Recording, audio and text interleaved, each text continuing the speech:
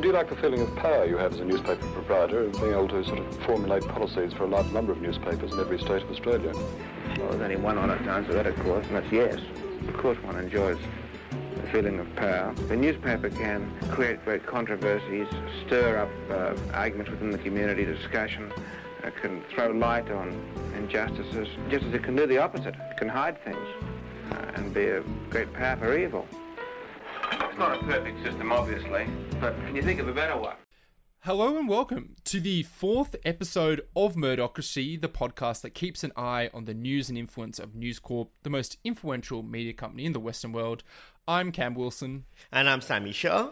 Hey, Sammy, how you going? Did you get booted off any podcasts this week? It's really weird. I was going to be talking to Jessica Rowe about my love life and all the relationships I have. And then all these, these social, identity politics warriors said that it was the wrong thing for her to do, to put me on. And so, I don't know, I was going on in my persona as Pauline Hanson, sometimes cosplay as a right-wing politician. So I think maybe that's what went wrong.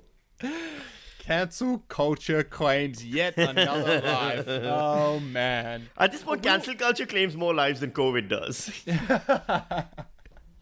We need to get to a cancel culture zero policy. Suppression isn't enough. We have to eliminate it. Yes, exactly. We need a cancel culture vaccine is what we do need. This week, we're going to be talking to Jeff Dembicki. He is a US-based investigative climate reporter who we actually mentioned his work briefly last week about how News Corp executives had been doing one thing on climate change while their top personalities had been saying another. We'll get into that. Shocking and awing, yes. And some pretty interesting stuff that came out of it in terms of what this means about how the company works, some of the potential rifts in the family. So it's a great chat. But first, we're going to get on to the News Corp news of the week. All right, let's do this. In research on Australian news websites about their disinformation risk, news.com.au has come out as one of the websites with the lowest risk.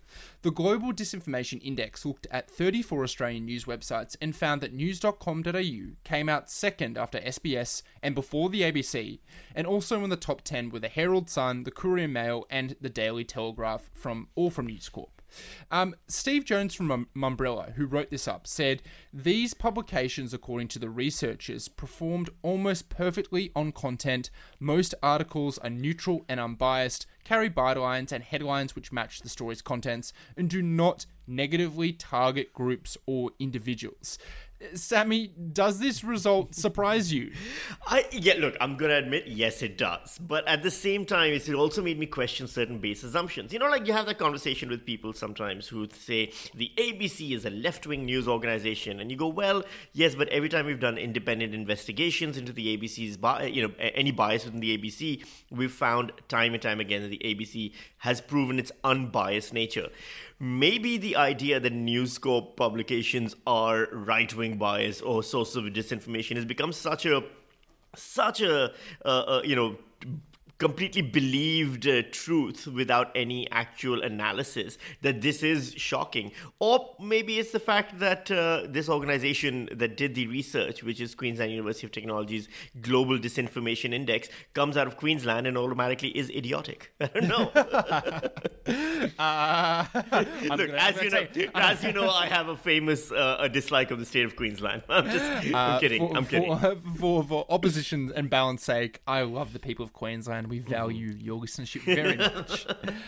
I would like to dig down into this a little bit more, but I do think that this kind of reminds us that there are many parts of News Corp that do legitimately good work, and out of all of them, news.com.au, which is one of Australia's most read news websites, yes, is a lot more hardline on things like climate change. It definitely does have some of the tabloidy aspects of it, some of the celeb stuff, etc. But that's not really the kind of super harmful and hardcore stuff. And I did notice that The Australian wasn't in the top most reputable, or I guess least at risk of having disinformation. But yeah, I think it does. I think you're right. Kind of, let's temper somewhat our kind of takes on them. That, there are plenty of bad takes, but on the whole, they are doing good work. I think the difference here is people forget quite often that the opinion column or the opinion section of a newspaper is not the entire newspaper. And the stuff that ends up going viral, the stuff that ends up being read the most and causes the most fury and outrage tends to be the opinion section. So if you pick up the Herald Sun, yes, Andrew Bolt's column is in there, but largely the Herald Sun is reporting on press conferences, on public events, on just, news reports, things like that. Yes, they might have the front page will have a salacious headline, but majority of the pages of the Herald Sun will just be your average, what's going on in a metro newspaper kind of stories. But that's not what people remember. They remember Andrew Bolt's column. And so this is a good reminder that, the newspaper is not the opinion column and the opinion column is not the newspaper. There's just a tiny portion of a newspaper or a magazine or a news channel. Yeah, that's true. But my question is, do most people know that? And does that kind of artificial separation actually work in reality? Because, you see, for instance, when most people see something from the Daily Telegraph, which has a lot of opinion writers and a lot of news writers, there's no distinction in your Facebook feed or your Twitter feed when something's opinion. Both look very similar. They're both from dailytelegraph.com.au. Often the headlines can be quite similar as well. So when you see something, you see something presented as a kind of balanced news article that looks identical to what a, by its nature, an unbalanced opinion article is, and vice versa. The idea that there's kind of a separation, that used to happen when you had, when people used to, I know they still do, but mostly used to use physical newspapers where your opinion was separated from your news. Yes. That just doesn't happen anymore. Exactly. In how people actually consume it. Well, there was I'm going to get a bit unnecessarily academic here, but when I was studying in university, we were studying postmodernism, and one of the big highlights of postmodern developmental in thought and postmodern thought was the moment when Life magazine and these kind of magazines in the 50s and 60s started doing things like they'd have a page, a series of photographs of major works of art. And they'd have one page where they'd have a Picasso, and right next to it would be a picture of, Marcel Duchamp's fountain, which is a urinal turned upside down. And the idea that you could place in a gallery, these two pieces would be in separate sections.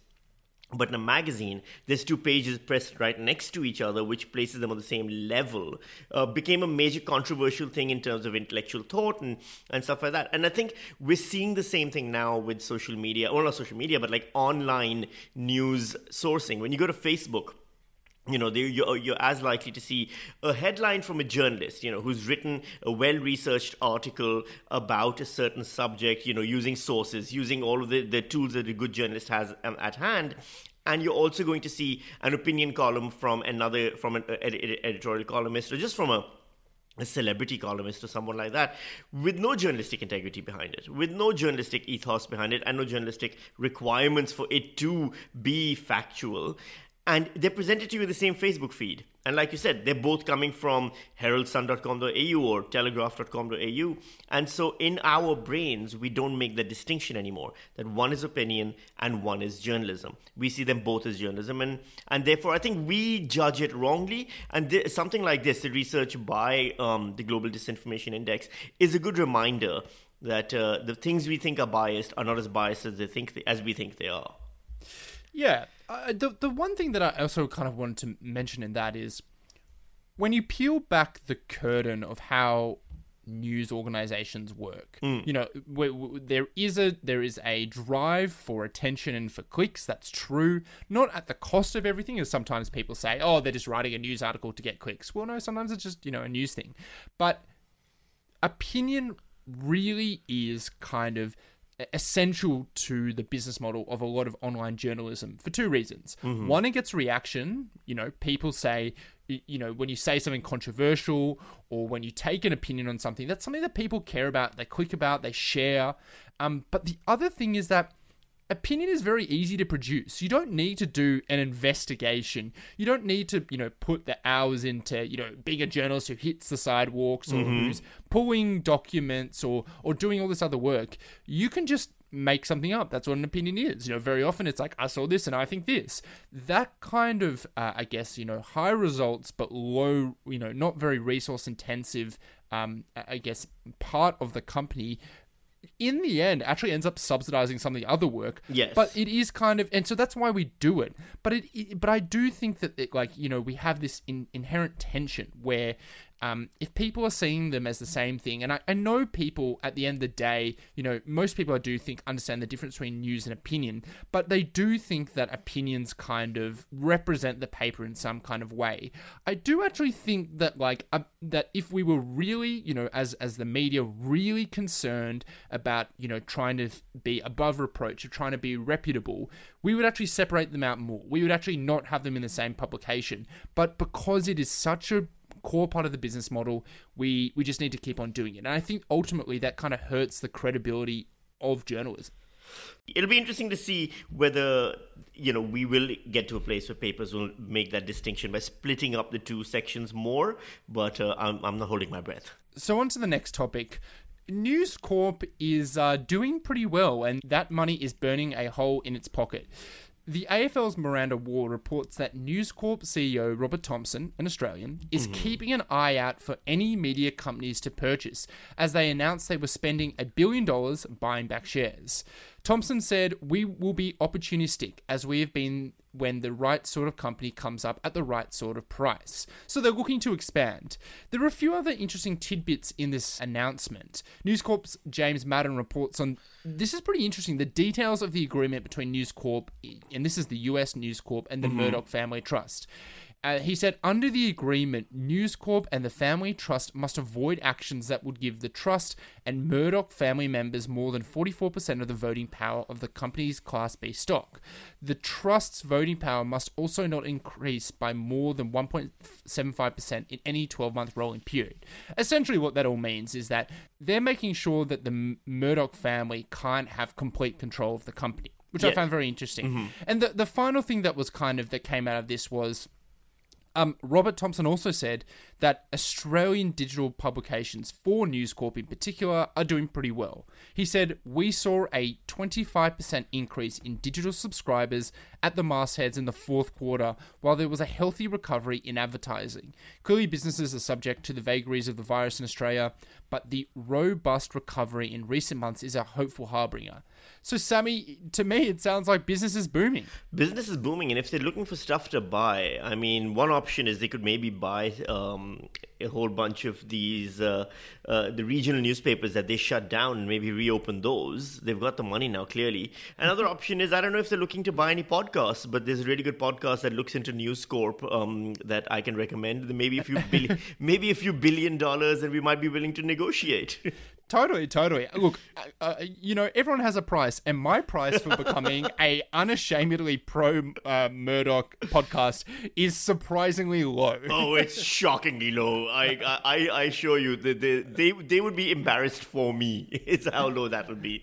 But look, I don't know. We're living in a time now where press conferences, premiers, state premiers' press conferences get the kind of viewer rating numbers that reality TV shows used to envy. So it's no surprise that, all news channels are doing well. All newspapers are doing well. People are news obsessed at this point, and the fact that News Corp is benefiting from that is not really surprising at all. The thing that's interesting is the part where the limited control of the Murdoch Family Trust within News Corp. It kind of goes back to something that a lot of News Corp editors have said in the past, which is, Rupert Murdoch does not have direct editorial oversight of our content.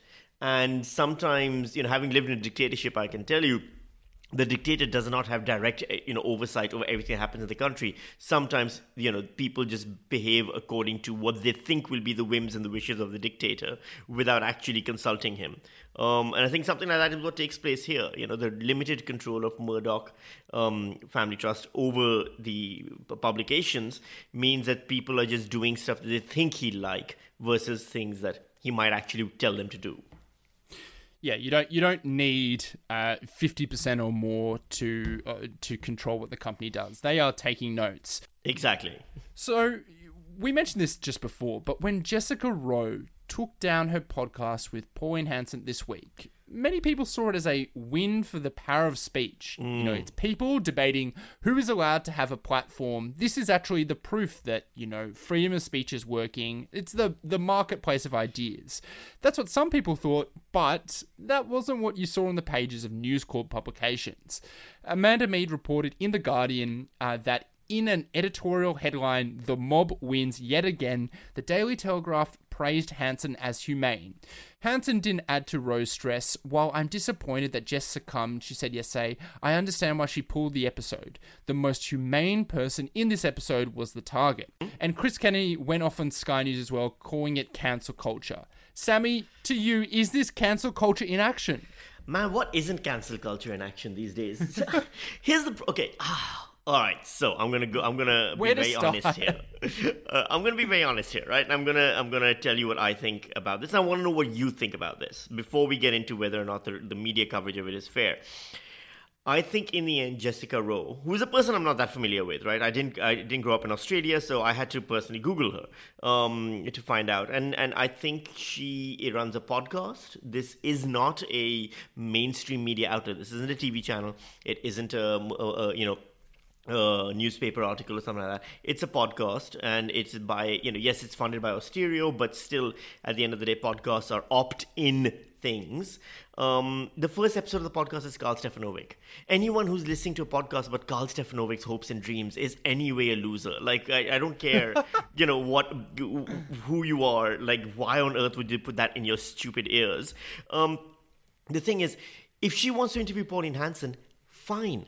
That's her choice, and it is her podcast. If you don't like it, if you don't want it, don't listen to it. Now, yes, there's a whole argument to be made about normalizing Pauline Hanson. Guess what? Pauline Hanson's a parliamentarian. She's been a parliamentarian for a very long time. She's also been on Dancing with the Stars. She's also on all the TV channels. She was normalized ages ago. That's a battle we lost.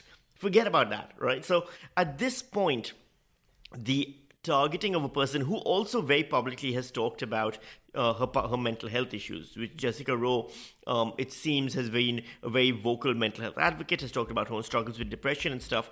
The way the people kind of went after her, I thought was short-sighted, and I thought was extremely disappointing from a group of people who at this point should know better, because we know how media narratives go. We know exactly what would have happened once she took the podcast down, which is exactly what did happen once she took the podcast down. And I personally don't think she should have taken the podcast down. It was her podcast. She should have stood behind it and said, look, I made a decision when I put her on.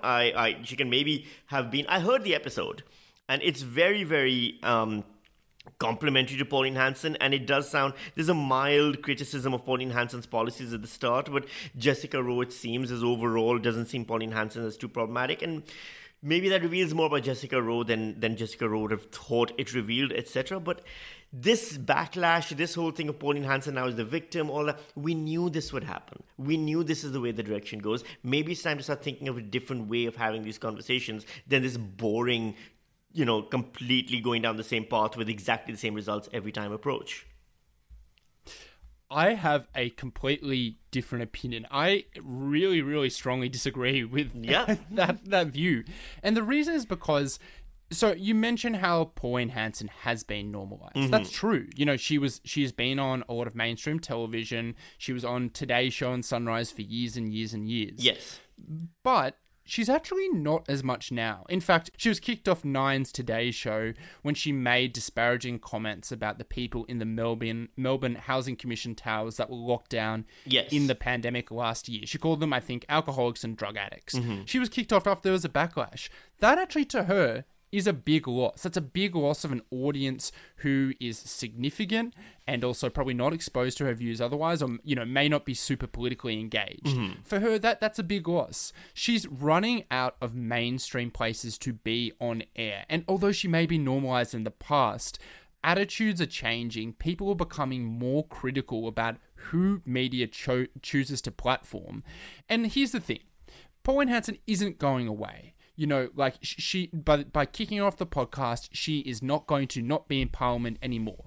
But she doesn't have the right to be in a podcast. And when people speak up and say, Jessica Rowe, you know, on your podcast, which is featured, you know, Carl Stefanovic, Sophie Monk, like all these other softball guests, when you bring on someone like Pauline Hanson and give her the most super sympathetic interview where you talk to her about love, about raising kids, where you don't actually mention any of the consequences of her action as a public figure, what you do is allow her to be a sympathetic character, and you cut out the actual influence of her actions, which is that she has spent 2 decades vilifying and being and making life difficult for many Australians. Yes. And I'm not going to call them, you know, people of colour. I'm not going to say immigrants because they're just Australians. Yes. She has made their life hell. I don't need to tell you that. You, of course, know that. But what we're seeing is people are more critical about who can be on air now. And they're saying, look, hey, Jessica Rowe, if you want to have her on an interview, they're not saying you can't. The criticism was the type of interview and what you got out of her. Pauline Hanson has done a million softball interviews. She used to always be in, you know, those women's magazines, like you said before. She was on Dancing with the Stars. We know just about everything there is to know about Pauline Hanson.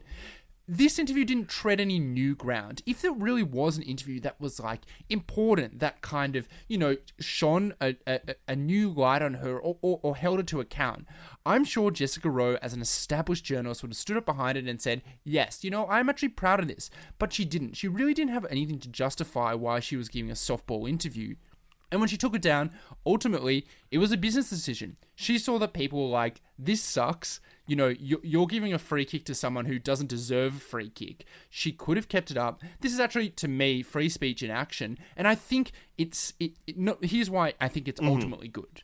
One, it sends a message that, you know, people don't want to see interviews like this with people that are uncritical, that give them, you know, airtime without calling them on their response. That's probably a good thing. We demand more from our people. The second thing is, you know, the criticism of people saying, oh, look, we get this, you know, we get this media cycle of she gets invited on, then the podcast gets taken down, and then Pauline Hanson is a victim of cancel culture.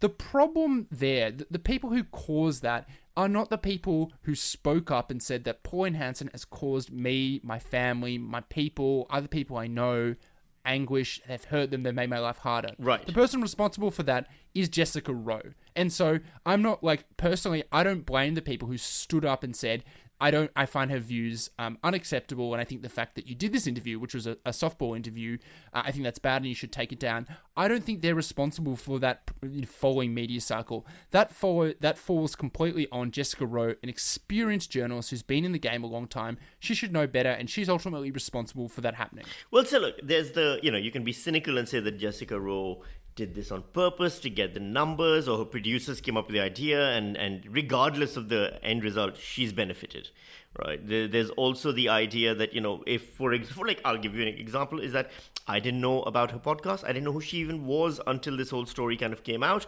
And I think most people did not know her podcast even existed until this story came out. So I think that right there kind of shows you a little bit about sometimes drawing attention to something to damn it and to condemn it does promote it more. And there might be some, you know, cynical approach to this might be to say that, yes, that on purpose entirely.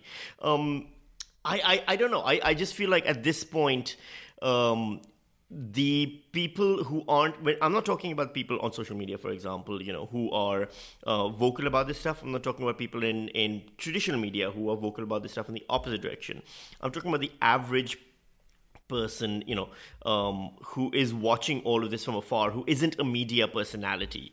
And I think you're going to find more of them tend to believe, particularly, you know, non-white white Australians, etc., might end up believing that this is an example of cancel culture gone crazy or censorship than something as nuanced as what you've described. And I think, you know, you end up in that situation losing people who might otherwise have been on the right side of the argument because of a reaction to something that lacked nuance.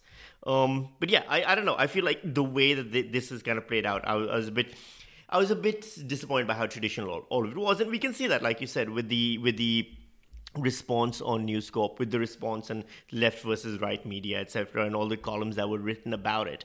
The question is now, what happens? Does Pauline Hanson capitalize on this and thus use it to get more attention than if she had just had the podcast go up and no one would have cared? Yeah, I see what you're saying, but I mean, I still just think that, like, there are people out there who already believe cancel culture's run amok. Mm-hmm. There are already people who are, watching Chris Kenny every night. And by the way, if Chris Kenny didn't talk about Pauline Hanson, he'd talk about, I don't know, cheese being renamed. Right, that's exactly. Cancel culture. Yeah. Like they would always find something to be angry and upset about. Mm-hmm. Then there's the people who already know that they don't like Pauline Hanson, that they find her views unacceptable. There are a lot of people in the middle who might actually be shaped and influenced by the decision, being like, oh, people are calling that unacceptable, and actually, yeah, it kind of is. So I don't know. Maybe I'm a bit more optimistic. maybe I'm being naive, but I do think that there is a positive effect of saying, this person who has said the most awful things about Asians, about Muslims, I don't think, despite the fact that they're, in Parliament, I don't think that they are someone who I want to platform on a fairly, Jessica Rose's podcast isn't huge, but you'd say it's pretty, like, she's a professional journalist who's been in mainstream media for years. It's about as establishment as you can get. The fact that she was ultimately rejected from something like that, I think sends a message about how modern society, how normal and mainstream Australians are becoming less likely to accept views like that. It sends a signal. All right. Well, yeah. Look, we clearly agree to disagree, but yes, I will say that the media reaction, though, I think we can both agree is fairly straightforward and standard and expected. Those are, there's a macro that you can work into MS Word at this point. You just press Control F3 and it'll write the Pauline Hanson was cancelled and that was cancel culture, go on a mock article for you.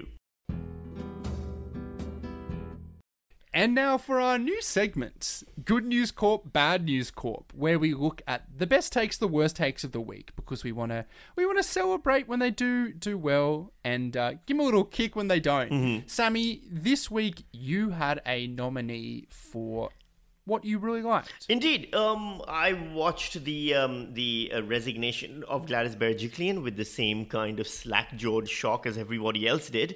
Friday seemed to have escalated as a news day really suddenly. And the one thing that I found very disappointing across the board, and this isn't just a criticism of News Corp, it's a criticism of the ABC as well, it's a criticism of most mainstream news, was the lamentations and the outpouring of grief for the loss of a premier of such great quality and standard, and the kind of hashtag girl boss approach to all of this. And it seemed as though, honestly, looking at some media commentators talking, you'd think that, Gladys Berejiklian has died tragically in a plane crash, as opposed to the fact that Gladys Berejiklian has just resigned because of an ICAC investigation. So it was refreshing to see Shannon Malloy write an article for news.com.au, which the headline is Gladys Berejiklian is popular and well-liked, so her resignation is sad, but don't cry for her. And basically Malloy's point in this entire thing is, look, ICACs don't do this willy-nilly. They're very, his exact quote is, its decisions are precise, clinical really, and made only after a meticulous examination of the facts. And the fact that Gladys Berejiklian hadn't resigned already, in the past, when this first became an issue between her and Darryl Maguire, shows that she is not a victim. In fact, stayed in a job way longer than she should have. And this isn't a mob behavior, but actually is responsible political oversight. And so I thought it was really refreshing to see an article like that coming, not from the ABC website, not from, The Guardian or something like that, but from the News Corp and news.com.au in particular, where it was well-reasoned, well-argued, and very well, respectful of ICAC and its role. Yeah, good on you, Shannon. I thought it was fair and good as well. Now, on the flip side of the Gladys coverage... Well, there has to be balance, right? Of course. You have to represent all voices. And this voice was a lot more critical of what happened yesterday. It is from The Australian, and it was an article by Yoni Bashan, who is the New South Wales political correspondent. And the headline is, Curse of ICAC claims COVID crusader Gladys. That is some Classy alliteration right there. Oh, yeah. I mean, maybe they just did it for the alliteration. But the article really centers Gladys's her gripe that this investigation came at a really bad time for the state and, of course, her, which I just found to be a bit of a trash take. And it kind of sums up that view that we've seen from a few people being like, well, like, you know, it's just an allegation and she's been such a good premier otherwise. And, you know, where the state is in a really tough moment. That, you know, that's all true. You know, people think she's done a good job. It obviously is a tough time for New South Wales. But to blame this, you know, essentially to point the finger at ICAC, the body that's supposed to investigate corruption, that's supposed to point out when politicians aren't being public servants, but actually, you know, using their powers to benefit themselves and people in their lives. Mm-hmm. Like that is that's what they should be doing. Like, they should be investigating people like this, no matter when it happens. That, you know, there's never really a good time to have alleged corruption investigated if you are someone who's being accused, and to center this kind of this concern that you know, essentially being like, Gladys is very hard done by. I just find the whole response to this bizarre. I know New South Wales state politics has been a bit of a shit show, and I know there's been a lot of corruption, and I know that a lot of people are happy with the way that Gladys has dealt with COVID in the state. Mm-hmm. But for me, it's pretty much like, you know, if you are if you have been, if this accusation turns out to be true, even if you've just done a little bit of corruption and the rest of you's been really good, it's a bit of a no-starter for me. Look, I come from a country which is basically in the World Corruption Index, was always in the top 3 spots. You know, Pakistan is notorious for the level of corruption. And I can guarantee you a little bit of corruption is a massive gateway to a lot of corruption. And the fact that we are at the point in Australia where someone being held to account for their corruption is seen as a problem and a failure of the system because that person's popular is very much evidence of the rise of populist politics, the rise of popularism, and a lack of oversight of corruption, which is probably the most damning thing politicians can do. Yeah, this entire thing for me was alarm bells ringing. You know, I've always maintained people from developing countries can see the fault lines in developed countries a lot sooner because we know what happens when things go really bad. And yeah, I can guarantee you my Geiger counter was ringing.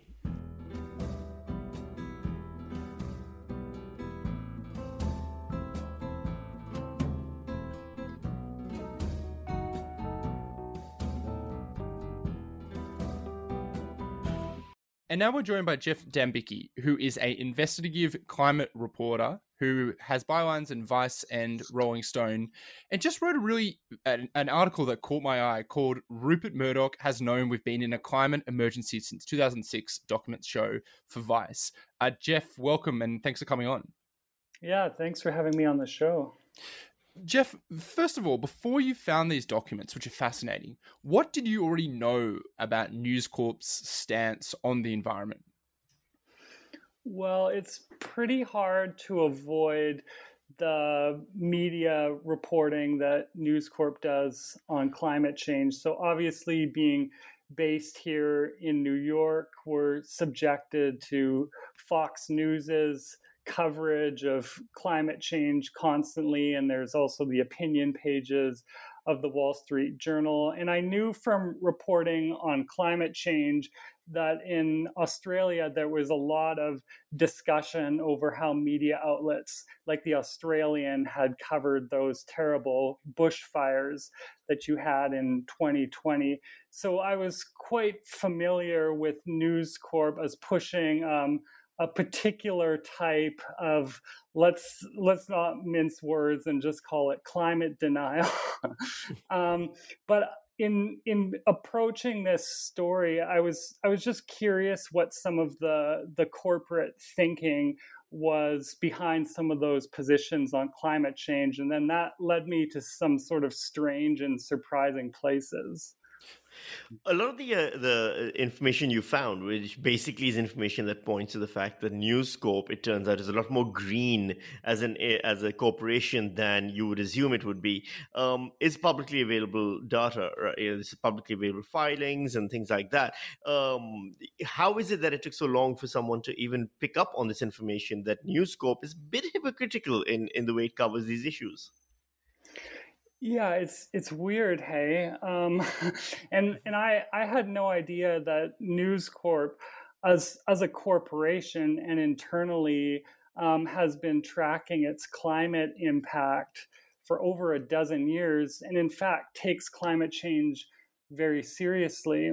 And I was only clued off to this because I saw this strange interview that Rupert Murdoch had done in 2007 with an environmental outlet in the US called Grist. And at the time, Rupert Murdoch had decided that, in fact, climate change was and is a very big deal. And he wanted to use the massive persuasive powers of his media empire to get ordinary people to change their behavior. And that included, at the time, he said he was going to approach some of the famous Fox News hosts like Sean Hannity and ask them if they would be interested in doing more climate change coverage. And I thought, like, how is this possible? This is like so contrary to absolutely like everything I know about News Corp media outlets. And so when I looked a bit closer, I discovered that starting around 2006 or so, News Corp had been filing these disclosures about its positions on climate change to a group called the Carbon Disclosure Project. And so basically every year News Corp had said, these are some of the risks we face from climate change. We've quantified them, and these are the things we're doing to make the company more sustainable. And so News Corp was just filing these things every year as its own outlets started to get more and more confrontational in their climate denial coverage.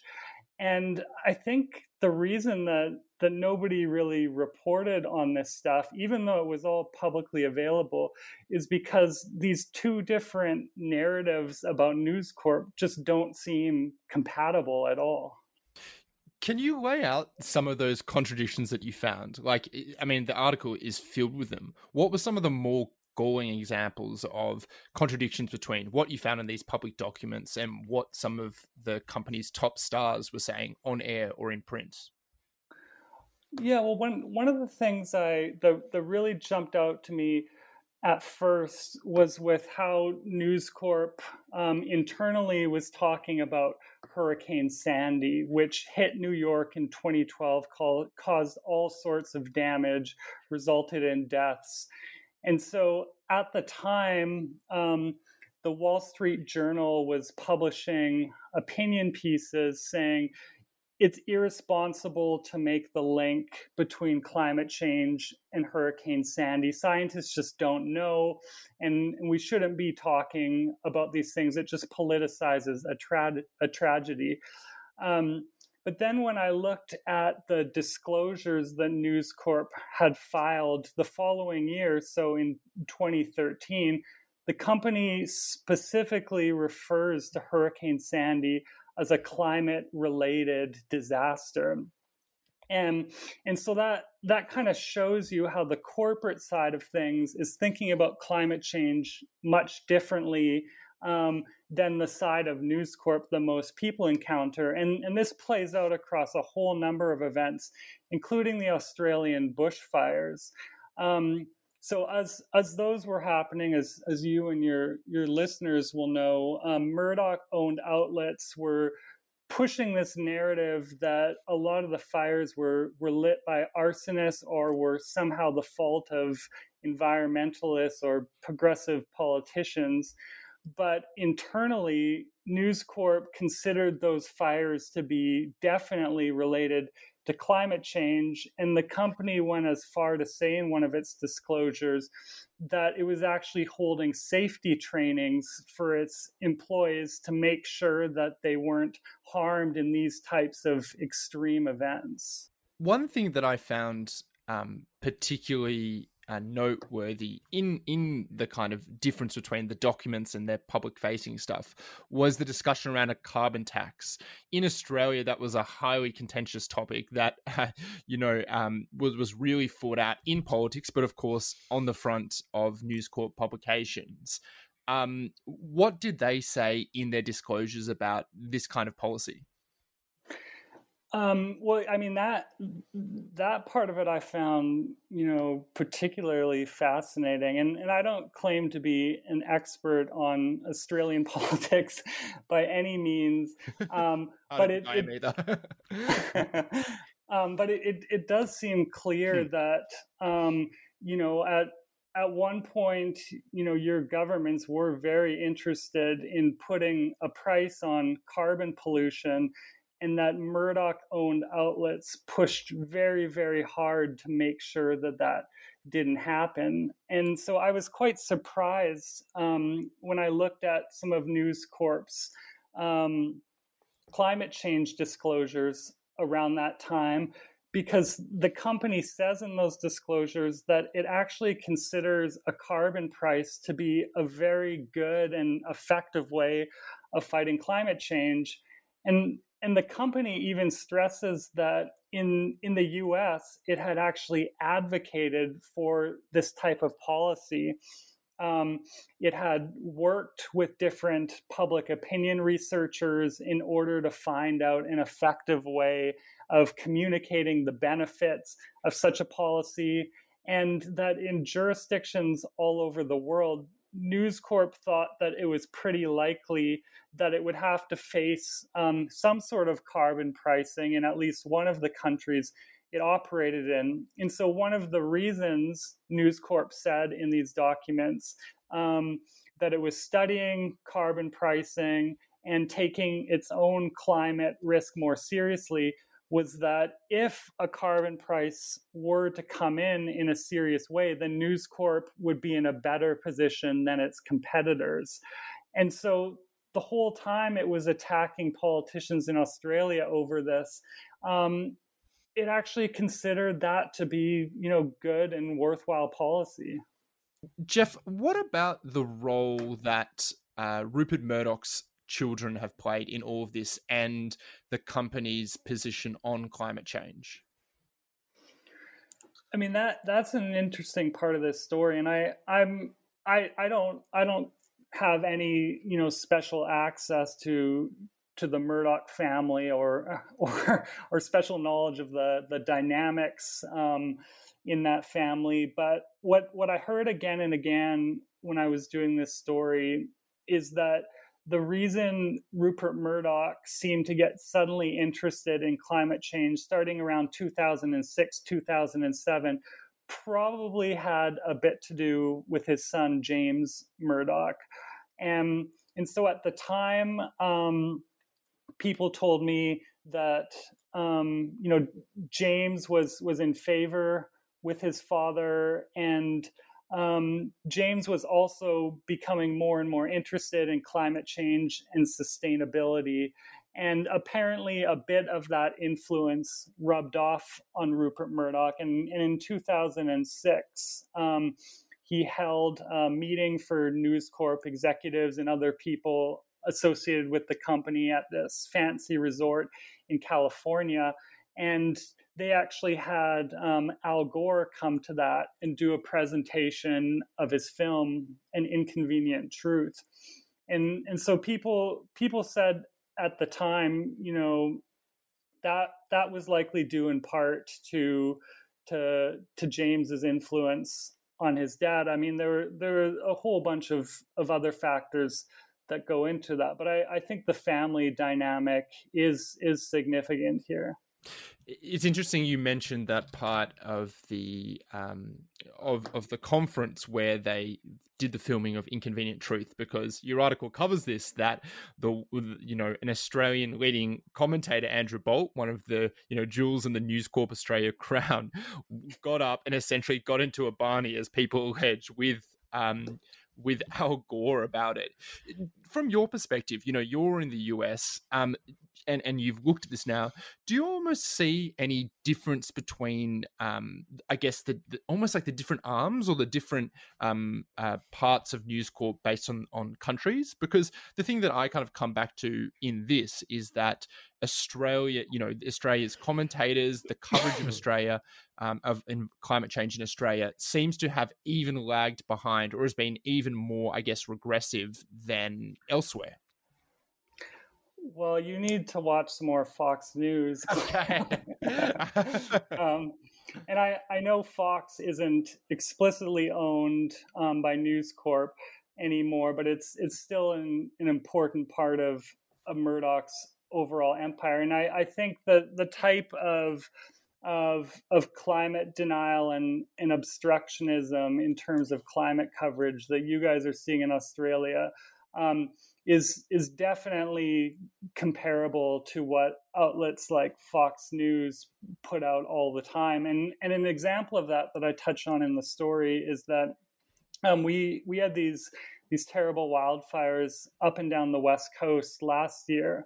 And one of Fox News's top hosts, Tucker Carlson, did a segment basically ridiculing people for even suggesting that those fires could be linked to climate change. And he said, this is what the Democrats want you to believe. It's all part of their propaganda. But in fact, like the other examples I described, News Corp in those disclosures had called the wildfires potentially evidence of the physical impacts of climate change, and something that the company wanted to take seriously.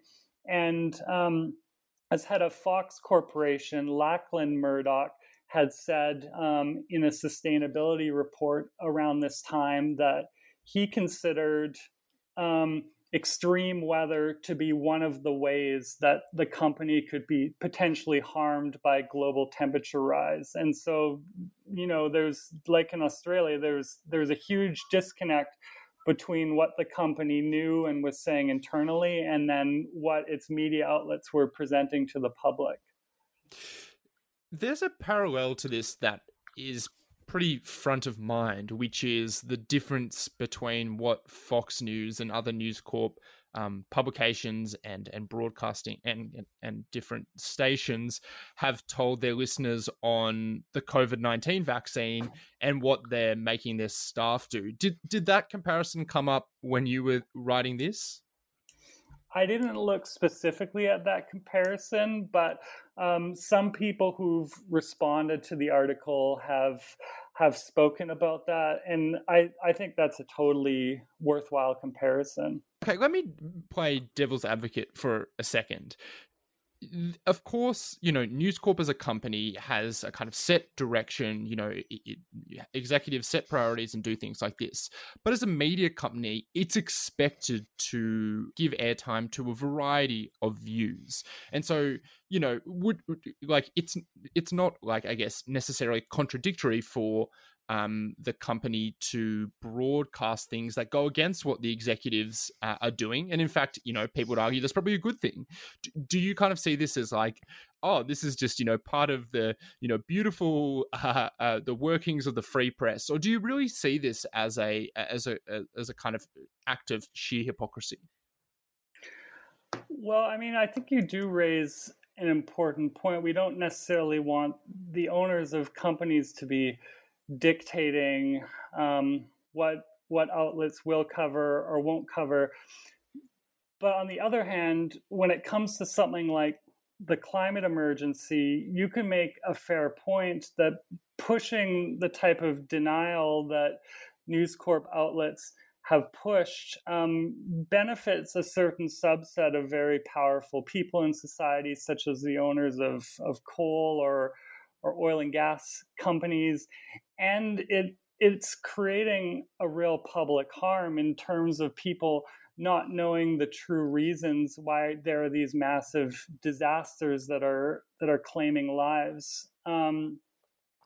And we've seen actually instances in the history of News Corp when Rupert Murdoch at the top set a priority, and then that actually influenced how some of his outlets covered the story. So in like the 2006-2007 era, there were papers in Australia who responded to Murdoch taking climate change more seriously by devoting actual constructive coverage to the issue. We saw that also in New York with outlets like the New York Post. And so I think, at the end of the day, media outlets exist to inform and to serve the public and not to actively cause them harm. And so I think on an issue like climate change, we do need outlets to cover it much more constructively than a lot of News Corp outlets have been doing.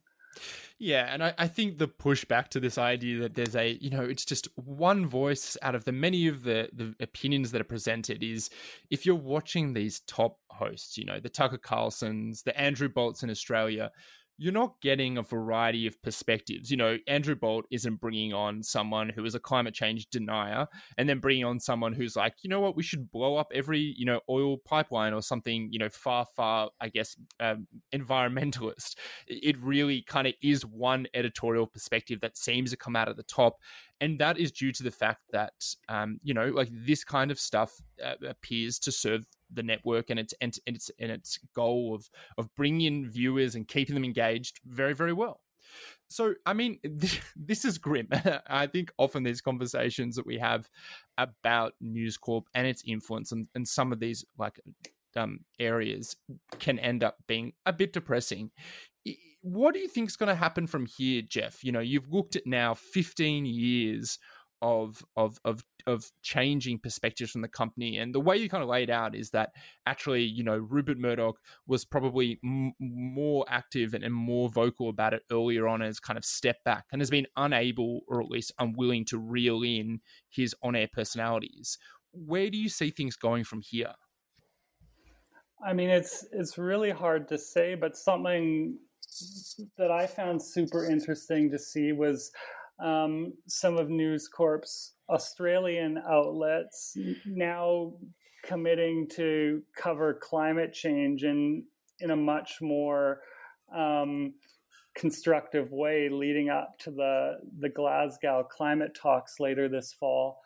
And that seemed to come about pretty suddenly, but I think it reflects the fact that public opinion on climate change, despite the best efforts of people and outlets that spread disinformation, is really changing in some fundamental ways and very fast. We've seen here in the U.S. it was a summer of record wildfires and then hurricanes on the East Coast, and so huge numbers of people who never really thought too hard about what climate change could mean for them are now, literally having their basements flooded or houses being burned down. And it's simply not tenable anymore to spread the idea that these events have no relation to the oil, gas, and coal that we're burning. And so News Corp is always going to be sort of at the back of the pack in terms of what its outlets are pushing, but it doesn't need to be, as we're seeing with this slight green rebrand in Australia now. And some commentators have responded to that by saying, if this is truly serious, then we need to see Fox News change its tune. We need to see other outlets. And I'm not quite sure that it will progress to that extent, but if anything else, it shows, the people who run these companies, they know public opinion and they can definitely see that it's changing. Yeah, it's we've spoken about that that announcement, and we were pretty pessimistic about it. But I mean, I guess the grim silver lining is that you can't just deny climate change anymore, and that's unfortunate because the reality of what we have here. But at least we're seeing some action, even if it is minor. Jeff, if people wanted to see more of your reporting, what's the best way to find you online? Probably just to go to my Twitter by Googling Jeff Dembicki. Great. Yeah, we'll pop that in the show notes as well. Jeff, thank you very much for your time. Yeah, thanks for having me on the show. It's been a pleasure. That was US-based reporter Jeff Dembicki. You can find him on Twitter at Jeff Dembicki, which is at GEOFFDEMBICKI. All right, that is us for this week again. Just your standard kind of housekeeping stuff. If you like this, if you even, tolerate this podcast, but there's someone in your life who you think would enjoy it, please pass it on. We're just trying to use word of mouth to expand and spread the good word about News Corp and all its dealings. That's right, and you can please, Jeffrey, join our Facebook page. It's Murdocracy on Facebook, MURDOCRACY. Lots of discussion already. We post up all kinds of articles over there from News Corp, from other people analyzing News Corp, and lots of discussions already kind of started. And it's a fun place that we're developing into a community, and we're looking forward to seeing you there as well. Yeah, exactly. Hey, Sammy, good luck for Jess's podcast this week. Thank you very much. I'm very excited about it. All right, bye for now. Bye.